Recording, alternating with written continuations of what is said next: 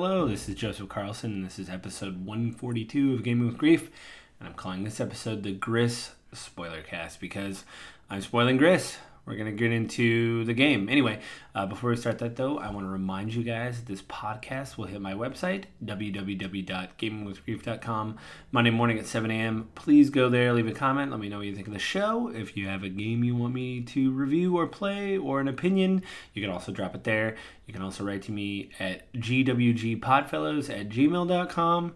Again, drop me a line, let me know what you think of the show, what I can do to improve, or, again, if you have something you want me to review, leave it there. You can find me on Twitter at JustLittleJoe. And you can also find me on the Google Play Store and Apple iTunes. Please go there, like, subscribe, give me the ratings, things like that. That would be great. So yeah, this is just a continuation of episode 141 when I gave my quick impressions of Gris. I'm going to get into full spoilers. So you've been warned. I'm going to spoil the whole game. The whole kit and caboodle, the whole thing. So if you don't want to be spoiled, please turn away now. I did some digging and I found the composer for Gris. The music is amazing. It was by a band called Berlinist. They don't really have how many members in the band, but basically they have a homepage. It says, "Welcome to our home. Here you can find what we made and what we are going to do next. If you don't know who we are or what we do, Berlinist is a music band and a producer based in Barcelona, that is Spain. For the last 2 years, we've been producing original music for digital apps, art exhibitions, and video games. They have a work page. You can contact them, and the main link on their page is for the Gris soundtrack, which again is on sale on Steam and it's on iTunes. I'm going to pick it up after I'm done recording this. There is a YouTube clip I found from Berlinist, directed by Oscar Martello. I hope I'm saying that right. And it includes some singers. It is a song. It's basically the ending song of the game. It was performed by Adriana Aranda, Alicia Ray, Ana Garcia, Analia Investia, Elizabeth Yorba, and Gemma Gamara. I hope I'm saying that wrong. I probably, butchered all of that. I deeply apologize. But basically, the video is called Berlinist Singing Until Our Voices Get Lost, Gris Part 1 and 2. It is basically, like a lot of people pointed out, there is usually there's no dialogue in the game, like I said in my early impressions, but there is these notes sung towards the end, and I thought it was just a person that they overdubbed, but this is a I can't even add 1, 2, 3, 4, 5, 6 people singing a cappella, harmonizing off each other, making this incredible part of this incredible soundtrack. Berlinist also did an amazing job. They have links on YouTube if you like the... you can listen to it. It's a 3-minute track, 3 minutes and 33 seconds. Maybe listen to it, decide, if you like more of the track, listen to the whatever. Again, I'm spoiling the whole thing. So also I found some, some interviews with the creators on where their initial things was, but they did say, we wanted to keep everything kind of open-ended because we wanted people to... bring their own interpretation of the game. Basically, what I said at the Impressions podcast an episode ago was it has a minimal art styling. It was based on, they saw one of the art directors was working with somebody and saw that the guy had a character that was black and white on a page, and the idea was to fill in the colors as you go along. So you start out as black and white. It's minimalist. It does say here on Wikipedia, and I was able to find it from other sources, that partway through the development, the team consulted with a psychologist about the game's narrative themes of grief, especially the 5 stages of grief, and depression, resulting in gameplay decisions to echo the turmoil of the main character. An example of this is how at the beginning of the game the player is unable to jump, which helps reinforce the notion that something is wrong with her, with this girl. The art style created some unique problems for the developers. Since the game became more lively as players progress, Designing the early areas in an appealing way proved challenging. The team eventually solved this problem by taking inspiration from Wagumi-style aquariums. Another challenge issued was readability, which resulted in several level designs and camera angles tweaks during development. Initially, the main character's dress was going to change as more colors become unlocked. However, this eventually proved impractical, due partly to the camera angles of the game. This is a 2D platformer. I can't believe I didn't say that in my early impression view. This is a 2D platformer where you're jumping between platforms to solve puzzles and move through the world. So that is Gris, kind of in a nutshell. It was nominated for several awards. It won the Game Developers Choice Awards in 2019. It won at Best Indie Game for the Italian Video Game Awards, and it won for Best Gameplay for the Game for Change Awards, and it won Games for Impact for the Game Awards. Again, this is almost like a sketchbook style game, like you would see an artist sketch out, almost like fashion drawings or just like sketches in general, but they do add color, and it's beautiful. And again, it starts as black and white, but you unlock certain colors as the game evolves. So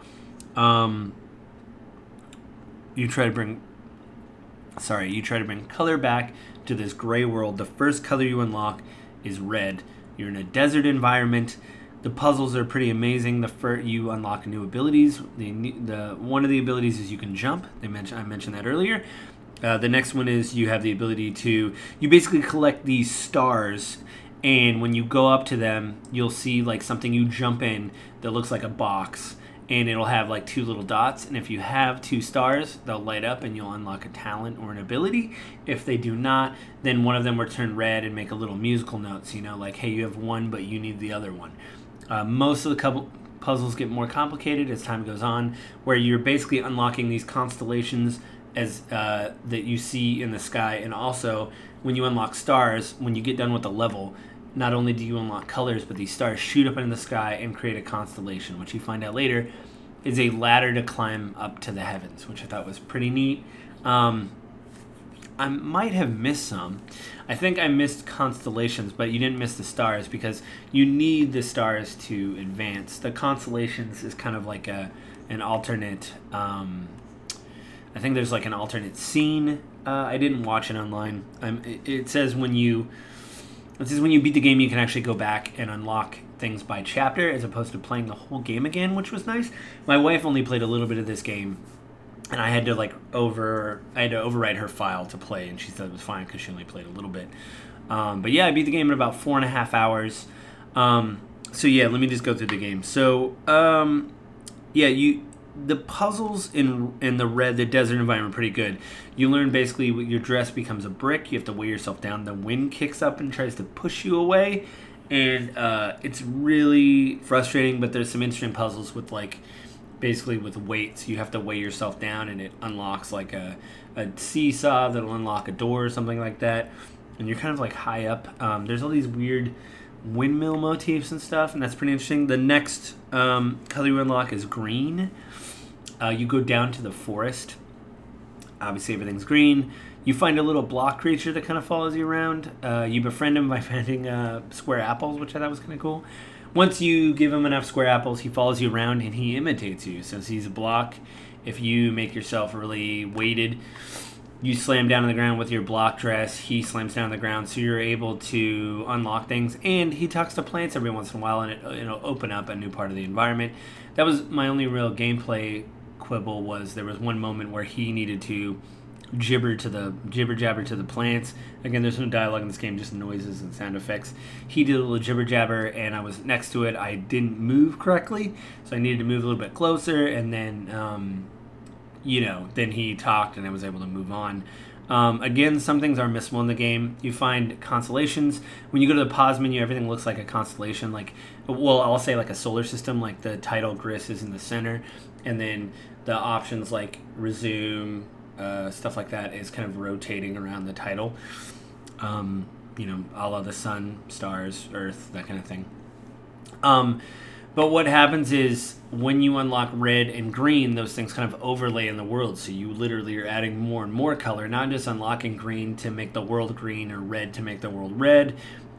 these things are becoming, together or whatever. So I took some notes here.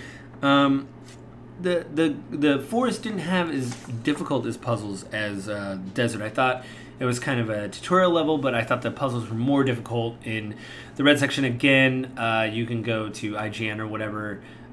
They will do full, or GameSpot or whatever. They'll do a full breakdown of the puzzles. I just thought it was an interesting way, as they're giving you these abilities, you're really navigating these environments, and you find that as things go on, things get more and more hostile to you. You're basically in the palm, like I said in the Impressions podcast, you're in the palm of this statue that is cracked, a woman. And you were also a woman, so it's almost a thing of something terrible has happened and you've broken up. In fact, when you move through the desert early in the game, you see these statues of, like these cracked stone statues of women holding up parts of the world and stuff like that. So this theme is just like reinforced over and over again. Again, they talked about the 5 stages of grief. It could be any kind of trauma you're trying to put back together. In fact, later in the game, you literally try to put the statue back together through singing. So maybe working with the band, the Berlinists, they thought that song was important, or maybe they were trying to come up with the idea of like your passion. Maybe Gree had a passion for singing, and they wanted to say she needed to find her voice again. I thought it was all very effective.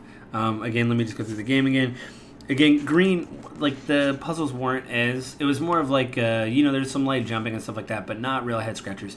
I did look a couple of them up because I wanted to get done with the game, but they weren't that challenging. What I notice with puzzles in me all the time, it seems like it's like, oh yeah, I didn't turn left where I should have turned left. I missed that left. It's like really simple stuff that kind of drives me crazy. So, the next color is, a bird at the end of green comes after you and caws at you, and it looks like it's ink, and it blows you away, so you have to use your weighted ability. You also get a double jump, a floaty jump. You have to use those things and move their platforms. You ring a bell, the bird kind of goes away. The sound makes it go away. I thought that was interesting. The next color that's unlocked is blue. You're underwater. I mean, what is there to say about underwater levels? Nobody really likes underwater levels at all. I did like this, though, because it seems like they really did think about movement. Again, you have to find these constellations to move, these stars to move on that kind of unlock in the sky. You find them to get abilities, and you find them to traverse. So you find basically swimming. This is the only time that like the game really stops and tells you, hey, you got to do some things to move on. You can't just skip these collectibles or whatever, because you can't see because the water's so deep. But I think what they did with moving, with you find these birds that if you jump next to them, you can jump again and they shoot you in the air. So a combination between that and swimming, they speed it up enough. They make the movement feel, no pun intended, fluid enough for you to feel like you're moving through the environment. That's one thing I hate with swimming levels. It just always seems slow, like you're not moving. But this, it's like you have a burst button where you do burst of speed, and you can pretty much spam that, and you're just moving these environments. But they did a good job putting like jellyfish in there. But again, you're kind of in the murky depths of your feelings, I guess, is what it is, and it does good. You start getting chased by an eel. That's when you kind of lose control, and it's more of like a cinematic. You have to watch this eel chase you. It was good, but in the end, this turtle lights up. You get these constellation that lights a turtle up that goes deeper in the water and kind of helps you out. And then in the end, it's incredibly great because right as the eel's about to chase you and get you, this turtle comes back, lights up, chases the eel away, and you're able to escape to the next area, which is the color yellow. And also, because it's yellow, you're in a constellation motif. You're closer to the sky.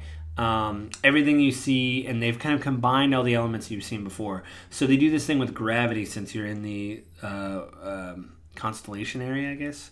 Not only are you seeing light now, yellow, if you go, you'll see a line drawn through some of the level, and if you cross that line, the gravity will reverse and you'll spin around.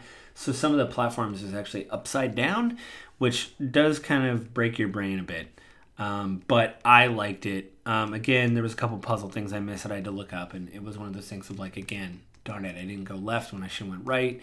But I was able to basically figure it out. But I think the end of this game, I had a problem with, and not for it wasn't impactful or whatever. It didn't run well on my Switch, and it sounded like somebody was doing a traffic report in a helicopter when it's, again, I said Berlinist, the musicians, the 5 women who sang were amazing, 6 women. It was amazing. It sounded great. You go through this massive cutscene where the eel comes back and tries to eat you, but just as it does, you find your voice. That's the last power you got in the game. You sing and flowers bloom, and it opens up new platforming possibilities. So it makes like the longer you hold A down, a circle grows out from you and it stays. When you let A go, the circle disappears. And in that circle, plants will grow. It'll unlock those birds I mentioned before, or butterflies. I can't really tell. But if you jump in them, it'll open up new platforming possibilities. And I do like that it's like towards the end of this game, this character is literally finding her voice. She's able to sing now. It was beautiful. Again, I went over to the Berlinist. Go there, support them. And the end of the thing is, hey, right when this eel goes to attack you, you sing before the oil. You're standing on the statue that was holding you in the beginning and has been put back together. This woman who is whatever, broken. And right as the oil or the darkness is about to consume you, your voice rings out and the statue starts singing as well. And you guys sing and the darkness goes away. And the statue becomes repaired. Again, you've now found all the colors. Color sweeps through the motif of the game. The statue is now colored. The environments behind the statue are colored. All the color is back. And it puts you back to the point where you were trying to climb the constellations to get to the heavens, and you do that, and it's very glorious. But again, on my Switch, the terrible thing was it sounded like somebody was doing a traffic report, and it stuttered a lot. So instead of this grand, moving thing, it just sounded choppy, and it was kind of a bummer. So I need to go back and watch that again online. Apparently, again, there's another scene, but I didn't watch that. I'm still thinking this is a very beautiful game. Again, it was a hand-drawn style, minimalist, things like that. They want you to bring your own impressions to it. I think it's beautiful. And because of that, I think it deserves the awards it won. Not a lot of games, even by indie developers, are able to just say, hey, we're not going to have dialogue in this game. I can't think of any games recently that came out where there's no dialogue and you have to traverse the environment. And then because there's very little UI, like once you get a new power, it'll tell you, hey, hold this button. And I'm sure I could have went to the option menus and looked it up like I did in Hellblade. But this was just great for really pulling back and allowing you to just experiment the game.